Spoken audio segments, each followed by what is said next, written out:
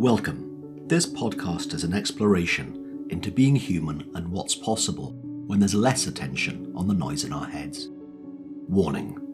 While listening to this broadcast, you may experience moments of deep peace, sighs of relief, personal insights, or long stretches of dead air. Do not be afraid. This is normal. Under the Noise with Win Morgan and Kate Roberts. Welcome to Under the Noise. I am Kate Roberts, and I'm here with my co-host, Win Morgan. How are you, Win? I am well, thanks. How are you? I'm doing good.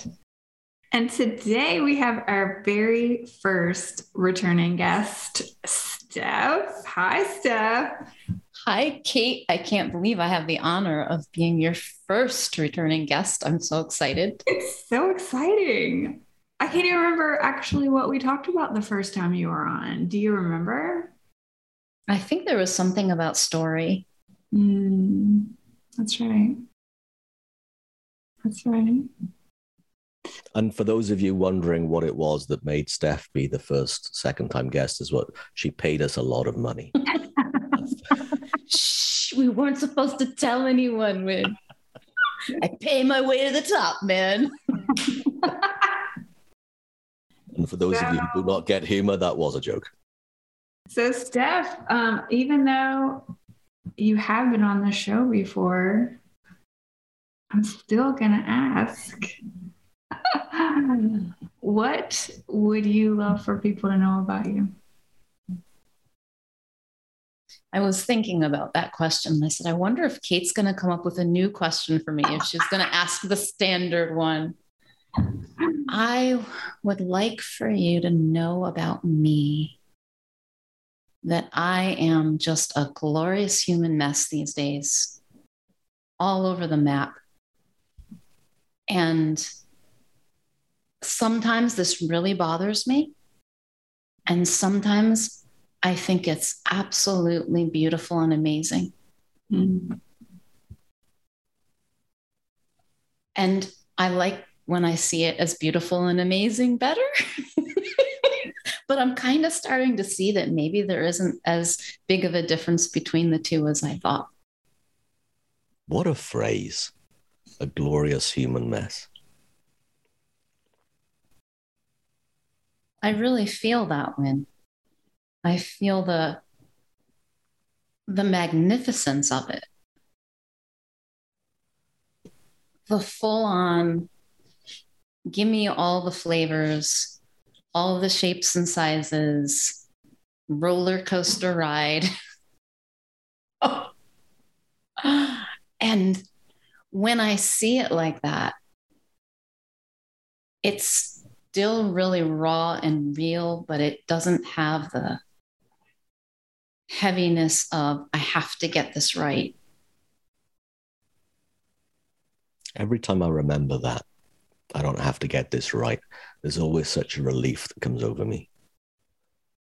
And whatever that this is, I don't have to get this right, is every single thing, my life.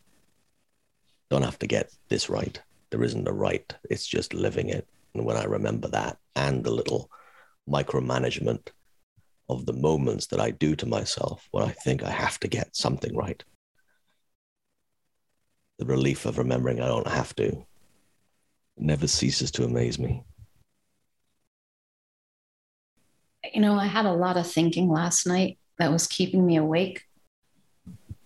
And at one moment, I was kind of in between sleep and awake and still really restless. And I had the thought that was something like, what if I'm showing up with me and with this? This is the very first time. This is the only time. This is totally new. And I don't know anything other than this, like fresh and clean. And it felt really different for a split second before the thinking came roaring back in. That's what I mean. It's such a glorious mess. It's like, oh, because I can I know the underneath and I know the roaring chaos. I was reminded recently of the difference between it, reminded from something I was reading, the difference between what I think and the fact that I think. So I can think things that are chaos. And it's also an amazing thing to then recognize at a different level of seeing the fact of my ability to think chaotic thoughts and to think anything without me having to attach any meaning or identity to what I'm thinking. Again, I don't think I'll ever get tired of remembering that and seeing that deeper. What do you think that would look like if that was your everyday experience of watching thought move through without attaching anything to it, in and out, in and out? Or I don't know. It comes up. I don't know which direction thought moves into, but it appears and then it's gone without preference. I would normally say the same thing that Steph just said, that I would normally prefer to be in the quiet than in the chaos. And yet the chaos is equally as vibrant and as equally as human and equally as experiential as any other part of life. So I don't know, having such a strong preference would be such a great idea, even if it was possible to be quiet all the time. I think it's fine to be attached, because then I go on a memory trip about something in the past, or I go into a future trip about something in the future, or I imagine something different that could be happening now. And it's all in the same realm of being human in my mind. Now I forget that and I get caught up and I will get worried and I will think catastrophic thoughts about stuff in the future, and I will give myself a hard time for something that might have happened 5 minutes ago or 5 years ago. So what? To me, it's in being able to see that and then enjoy the fact of being human and the fact of being alive and wondering at all of it, wonderment of all of it. That's what comes to mind now anyway. But you asked me the question, so I'm going to bat that right back at you.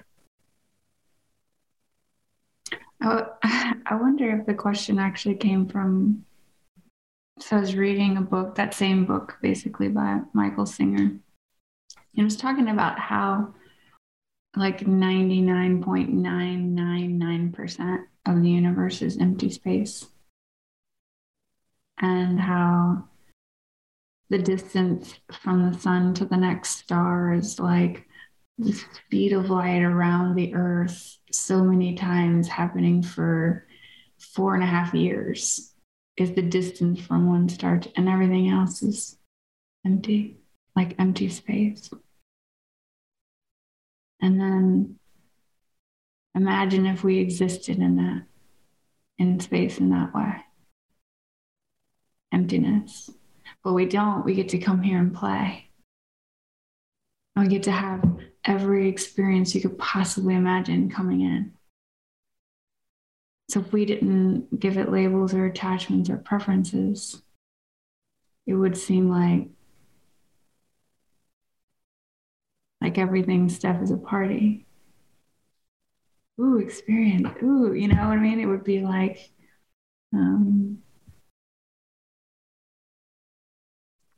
like a kid, allowing it all, letting it completely take over for however long it lasts. It's usually really short, but letting it all in, living experience, and it's all okay. It almost seems preferable than empty space. Whatever it is. Have you ever done that? Like looked for the party in something that seems really awful. So, like, what do I love about being so angry at this person? Or what's so amazing about feeling so depressed and sad that I just want to melt into a puddle of nothing? And because I have played with that.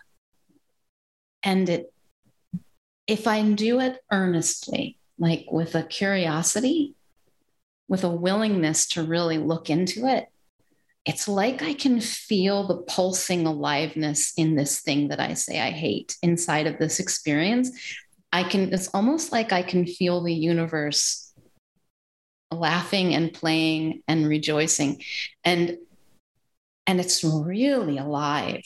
And it changes the whole sensation of whatever it was I was experiencing. And I used to do this like a tactic. I don't anymore. And sometimes it occurs to me because, well, I don't know why. It just occurs to me. And that's when I feel like I have a little bit of a sense of that, just for a minute, of what it might be like to just have all the experiences without preference, without restraint, without needing it to be different than it is, because, oh my God. And what's so amazing about needing things to be different? What do I love so much about needing things to be different than how they are, and struggling and suffering and fighting? And like, I can actually feel as I say that, how that's somehow enjoyable. And immediately it actually is more enjoyable. Yeah, to me, it must be more enjoyable because the space of where that question would occur from,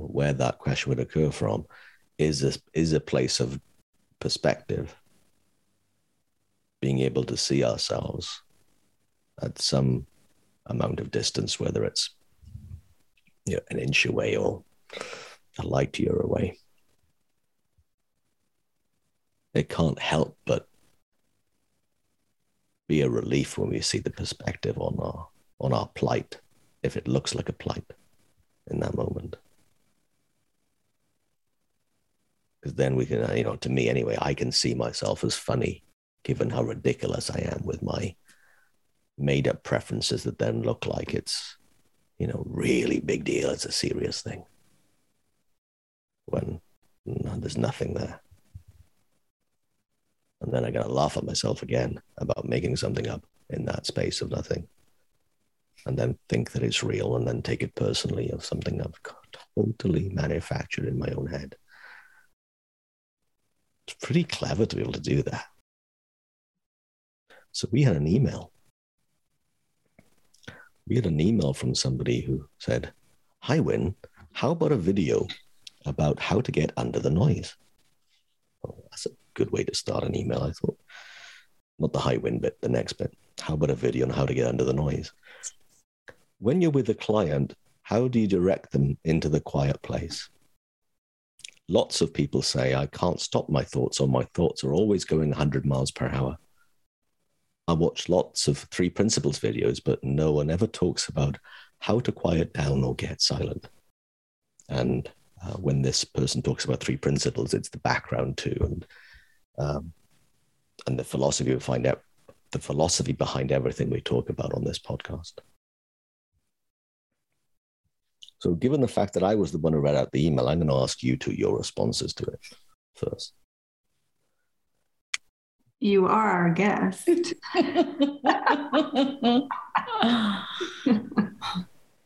I heard that question and I'm feeling something. I feel my eyes welling up with tears. It's such a beautifully human question. How can I do it? How do I change this? How do I feel better? How do I fix this?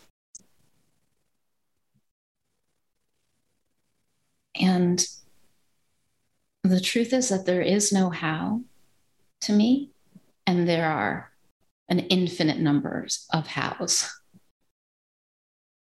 The thing that occurs to me that seems to help, but it can only occur when it occurs to me, is to relax, to be with what is, whatever that experience of noise is, to just really be with it. And I think that's it. It's not a doing, it's not a how, it's a being. It's going to our being, the space of being that we are. And I think we've kind of been talking about this already. Now there is this perspective. I'm not lost in what is, I'm being with what is. So there's a space that opens up in that. And in that space, it might occur to me to do something, to drop out of the noise. But I couldn't tell you what that would be until I was there. And I know that's really hard. Sometimes it's hard for me when I'm in it, and I see it when I'm talking to someone else and they're asking me that question. Okay, so how? So give me the steps. Like, what are my steps? Come on, I need them. And when I'm answering that question, I want to go to that space myself and use that to speak from so that it points them there and they can see for themselves. Because I think from the inside, they'll have an experience of what it is for them to drop out of the noise. And it will be different for them. Kate?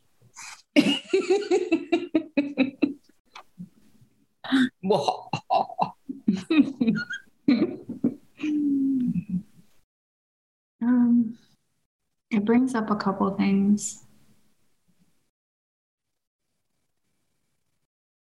The first thought that I had was something that is an insight, actually, that I had maybe 1 or 2 days ago, where I realized that to some extent, I think that there's something that I could say or do, or someone else could say or do, or that I could think or not think, that could somehow affect my okayness, that could change somehow whether or not, but basically that I could change my natural state, which is peace. Who we are is under the noise. And there's nothing I can do or anyone else that could somehow affect that. But it still looks really real to me when I don't feel peaceful, that there's something for me to do or see. That it's even possible to affect it in any way. To protect it or feel it. And that's really new. And that just happened. So I don't, that's just the first thing that showed up about how to experience ourselves under noise.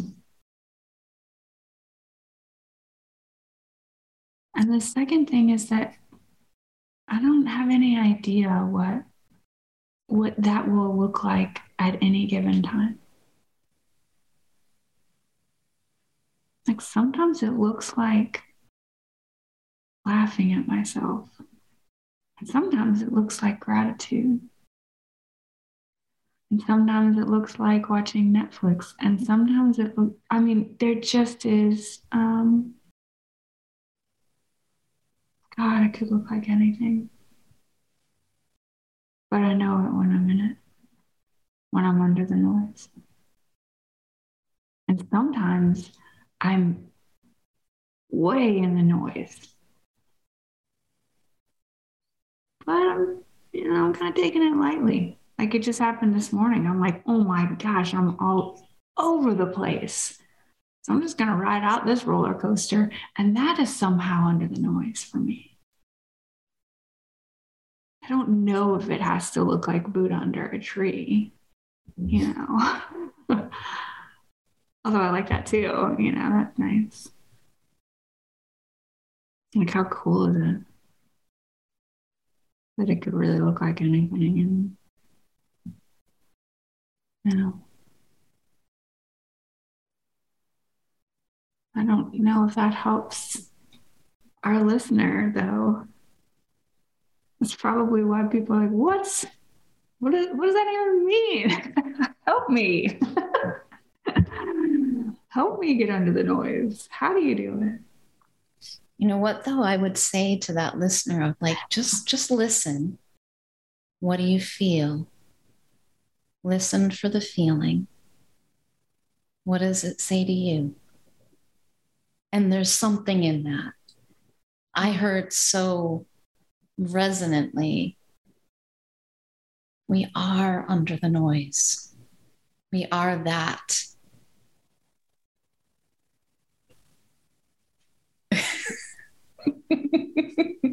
Like the whole thing of even asking to get out of the noise and into, like, the question is ridiculous in itself. And yet we're going to ask it. I ask it. This is why it's a beautifully, perfectly, a gloriously human question. Mm. A few weeks ago, I was with somebody who has been diagnosed with what's called here in the UK ADHD or ADD in the US, I believe. And while I'm in no position to diagnose or undiagnose anyone of that, I know it's possible for anyone to have slower or faster. I know it's possible for people to not catch on and latch on to every thought they ever have. I know that's possible. And pointing out to this person how many times they didn't follow that a thought. Hey, you didn't follow that one. You didn't follow that one. It's like, oh my Lord, I've got some agency in this. I don't follow every thought. That opened up a little bit of expansion in that person's mind. And now over time, it's less in the, there's less speed of thought because that person's noticed that they do not have to go on every tangent they've ever thought of. And the reason that I can feel qualified to say what I just said and to go there with this person is because I really know what that's like. I remember having that question, which is the last few words of this email, how to get quiet, how to get a silent mind. But what I didn't realize at that time, another way of saying what you've both beautifully said, is the how-to is going to be more thought. The answer to that is more thought. More thought cannot solve a thought problem. I can't slow down by doing more. I can't slow down the car by pressing the accelerator. Or as I once said it 10 years ago this month, I believe, I said it, I was drinking water. I was drowning and drinking water, hoping that would save me. I was doing more of the thing I was drowning into. But here's what helped me. It helped me to understand exactly, again, what you both said, that by nature, the mind is quieter. By nature, naturally, left to its own devices, the mind quietens down. That we are under the noise. There's a part of us that is constantly under the noise. And when I'm no longer activating and thinking about the random thoughts in my head, all of a sudden it can be like the ticker tape on the bottom of a news channel on the TV. Well, I can be really quiet there. But I had to see that for myself. And I had to see for myself that while, yeah, I'm going to think lots of things, tens of thousands of things every day, most of them I'm not even aware of, I do not currently think them all day long, not one. Not one. I don't think I've thought the same thought for more than a few minutes at a time. Impossible. It's impossible to do. So given how transient they are to me, how easily they change without me doing anything about it, if they change, I do not have to do the grabbing onto them and then going with them and then thinking more about them. I can understand more about me as a human, the same as every other human, that's how thought works, that's how consciousness works, that's how the mind works in human beings. And left to its own devices, it quietens down. And at the same time, when it isn't quiet, so what? So what? I'm busy right now. Is there another space to be? Yes. Can you do anything about it? To the point that Stephanie, you just said, lots and nothing. I remember giving a talk a long time ago now about consciousness, moods, and the nature of the human mind and its nature. And I had a mentor watch me at the time in this talk and said afterwards, you know, it would be really helpful if you talked about what you see about the nature of mind. Because what you talked about was the effects of what happens when we're quiet, what happens when we're busy, as opposed to the nature of it itself. So I got quiet for a minute when I realized I had no idea what this person was talking about. And then I reflected, and within a few minutes I went, oh, I know what that means. Yeah, when I'm not digging around, it settles down. When I'm not trying to slow down, I slow down. When I'm not trying anything, I slow down. That coupled with a little bit of understanding of I don't have to take every thought seriously, personally, nor do anything about what I think, because I've seen enough about the fact that they're arbitrary, the fact that they're universal, the fact that they're transient. And I make meaning up from my imagination, from not based on reality at all. 100% of the time, I am making the meaning up out of everything I think and do. I make it up. Well, really seeing the truth of that enabled me to no longer spend as much time speeding up. And then, to what you said, noticing the feeling that Kate was really illustrating. Well, that's what I got in listening to you, Kate. The feeling of what was coming across, and it's that feeling which is so spacious, curious, impersonal, universal, true. So the point here in the question, when you're with a client, how do you direct them into a quiet place? I certainly don't direct them, because I'm pretty sure the only thing that would happen there would be I would get more busy in my mind and they'd get more busy in theirs. But I'd let the quietness occur. And that's no longer a hard job, especially when I'm with a client, because the one person who doesn't matter when I'm with a client is me. So when I'm thinking about me, what I'm thinking and how I'm doing and what mood I'm in, how well I'm listening, how well I'm looking at the camera, none of that stuff has any relevance whatsoever. And I know enough when I'm with the client to have me not on my mind. And when I'm not on my mind and I'm listening to somebody else, oh, it's so easy to be quiet.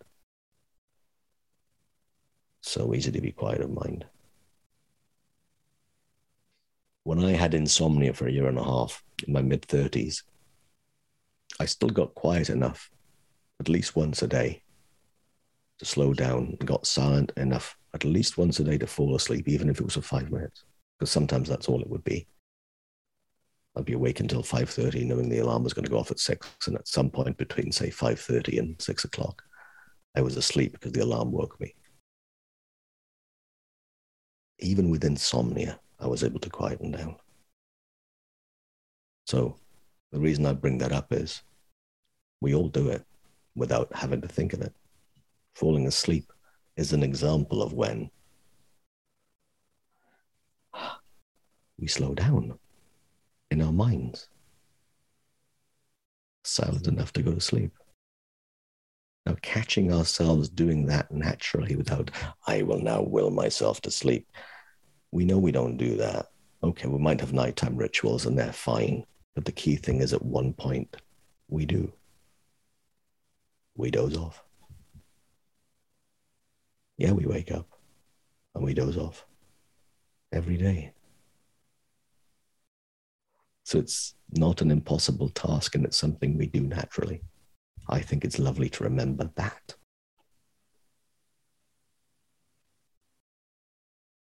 Thanks, Steph. Thank you. Thank you, Steph. And thanks, Kate, always. If there's anything else, as our listener wrote into us with a question that you'd like us to cover, please do. Our information's available wherever you're getting this podcast from. And it's also with Kate's voice out that you'll see or hear at the end of this as well. So please do get in touch. And thanks for listening again this week to this episode of Under the Noise. And we'll, I'm pretty sure, be with you again very soon. Thanks for joining us. We'd love for you to subscribe, rate, and review. If you have a topic or question that you'd like us to chat about, email Wynn or Kate at wynn@wenning.co.uk and Kate at katerobertscoaching.com. Until then, enjoy what's possible under the noise.